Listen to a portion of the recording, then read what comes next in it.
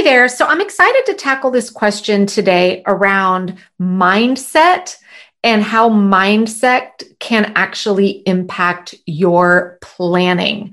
And it is something that is not necessarily as obvious as some people think it is, but I want to share a couple examples with you here today to help you realize where maybe the issue isn't that you're not productive, or the issue isn't that you don't know how to plan well. The issue may be that you're bringing the wrong mindset to the table when you're sitting down to actually do your plans. So let's go ahead and dive into this today. Welcome to the Work-Life Harmony Podcast. I'm your host, Megan Sumrall. I'm a former techie turned entrepreneur. I'm also a mom and a wife. And just like you, I'm juggling all the things while running multiple businesses and a family. Being a successful female entrepreneur doesn't mean you have to feel overwhelmed, exhausted, and stressed out. Gaining control of your time and calendar is all about learning a few key techniques and systems to better organize and structure your time. This is your show to learn from me and other amazing women how to master your time and organization to skyrocket your productivity so you can have work-life harmony. Hey everyone, welcome back to Work-Life Harmony. So I had a question come in recently, and I thought it was such a fantastic question that it would make sense to kind of dedicate an episode here on the podcast to this. And the question that someone asked me was, how does mindset affect the way you plan and your productivity? And the answer to that, friends, is 100% yes. It totally does. But it's so subtle, sometimes we're not aware of how it's happening. So that's what I really want to dive in here today with you all, and to give you some examples and some food for thought, but most importantly, give you a takeaway on what I want to make sure you don't do, because it will have a tremendous negative impact on your planning, how you run your days, and your overall productivity. So first, let's talk about, I just want to give you a quick example of, let's say that you were in the middle of the woods and a bear started chasing you. Now, you would obviously be running as fast as you can, but I want you to think about, what is the energy? What place would you be in if you were running all out because a bear is chasing you? Chances are you would be completely terrified. You would be anxious. You would be stressed. It would probably cause you to breathe heavier, panic more, all of that, right? Because you were bringing a very terrified energy to the act of that run. Now, on the flip side, maybe you're out on a gorgeous day, you're out for a run with a friend, and they look at you and they're like, hey, let's have a race. Let's see who can get to the end of the street the fastest. Now, you're coming into this and it's a great day, you're with a good friend, and now you're going to go run all out as fast as you can. Now, the energy that you're going to be bringing to that run is one of exhilaration, fun, excitement. You are still going to be physically exerting yourself, but it's not going to be in this hyperventilating panic mode. You're going to be bringing a completely different energy to the exact same activity. So this is what I want you to think about when you're thinking about your mindset as you sit down to plan your week, or even just to embark on your day. So you guys all know I coach the incredible importance of weekly planning instead of daily planning. Well, here's what I want you to think about around your mindset and the energy that you're bringing to whenever you choose to conduct your weekly planning session. Scenario one, maybe you have just come back from some time off, or it is let's say you're doing your weekly planning on perhaps a Sunday. It's been a very stressful Sunday. Maybe the washing machine broke in your house. There was some problems, whatever the case may be. And now you sit down to start doing your weekly planning for the next week. And you're already sitting down from a place of feeling a little frustrated, a little anxious. When you go to look at your next week, you're going to be bringing that energy into your planning session. And what this usually results in is you end up putting the wrong activities at the wrong time of day. So you either way over plan, over schedule, and you're like, oh my gosh, I've just got to get all this stuff done. So you start jamming in as much stuff as you can into your calendar. Or the opposite will happen, where you're feeling so overwhelmed and so frustrated as you sit down to do your planning, you kind of look at the next week and you're like, just forget it. Just forget it. You know what? I'll just handle whatever comes at me.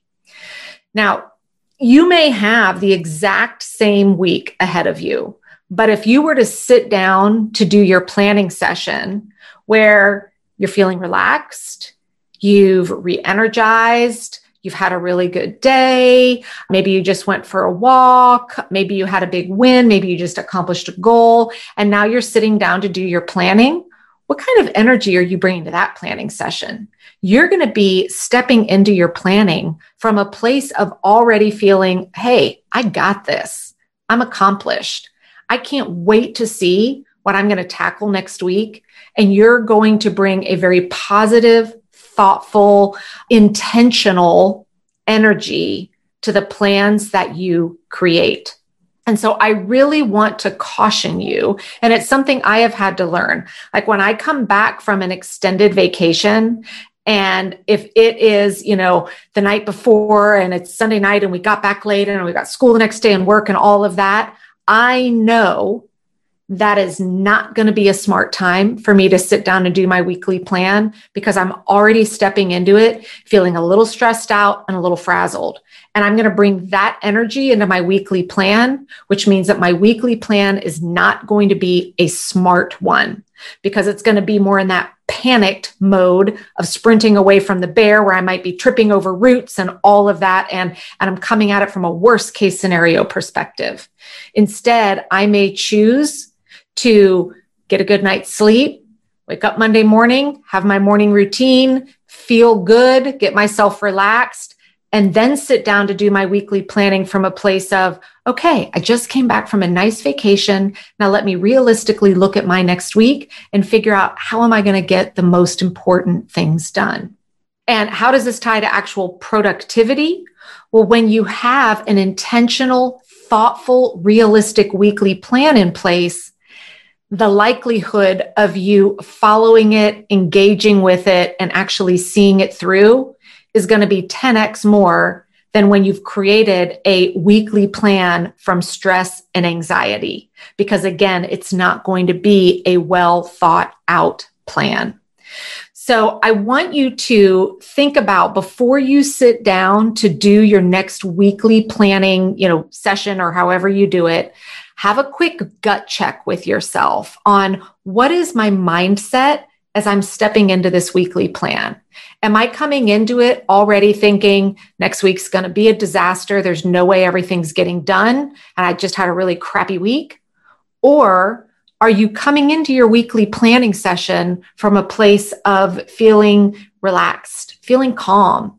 Maybe you're nervous about the next week. That's okay. Maybe you look at it and you're like, whew, this one's going to be a doozy to figure out, but I know I can. As opposed to, there's no way it's going to get done. I'm screwed. I'm going to be overscheduled and exhausted. And if you find you're in that very frustrated, tight place, you've got one of two options.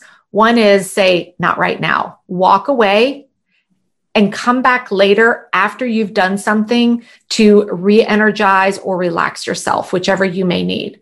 The second option is instead to switch to my ditch the overwhelm process, that 48-hour strategy. And if you are unfamiliar with that, go out there to theworklifeharmony.com, and I've got a free cheat sheet for you that you can download that walks you through kind of how to get yourself out of that state of just being a little bit paralyzed, overwhelmed, and feeling very uncertain on what to do next and how to do it.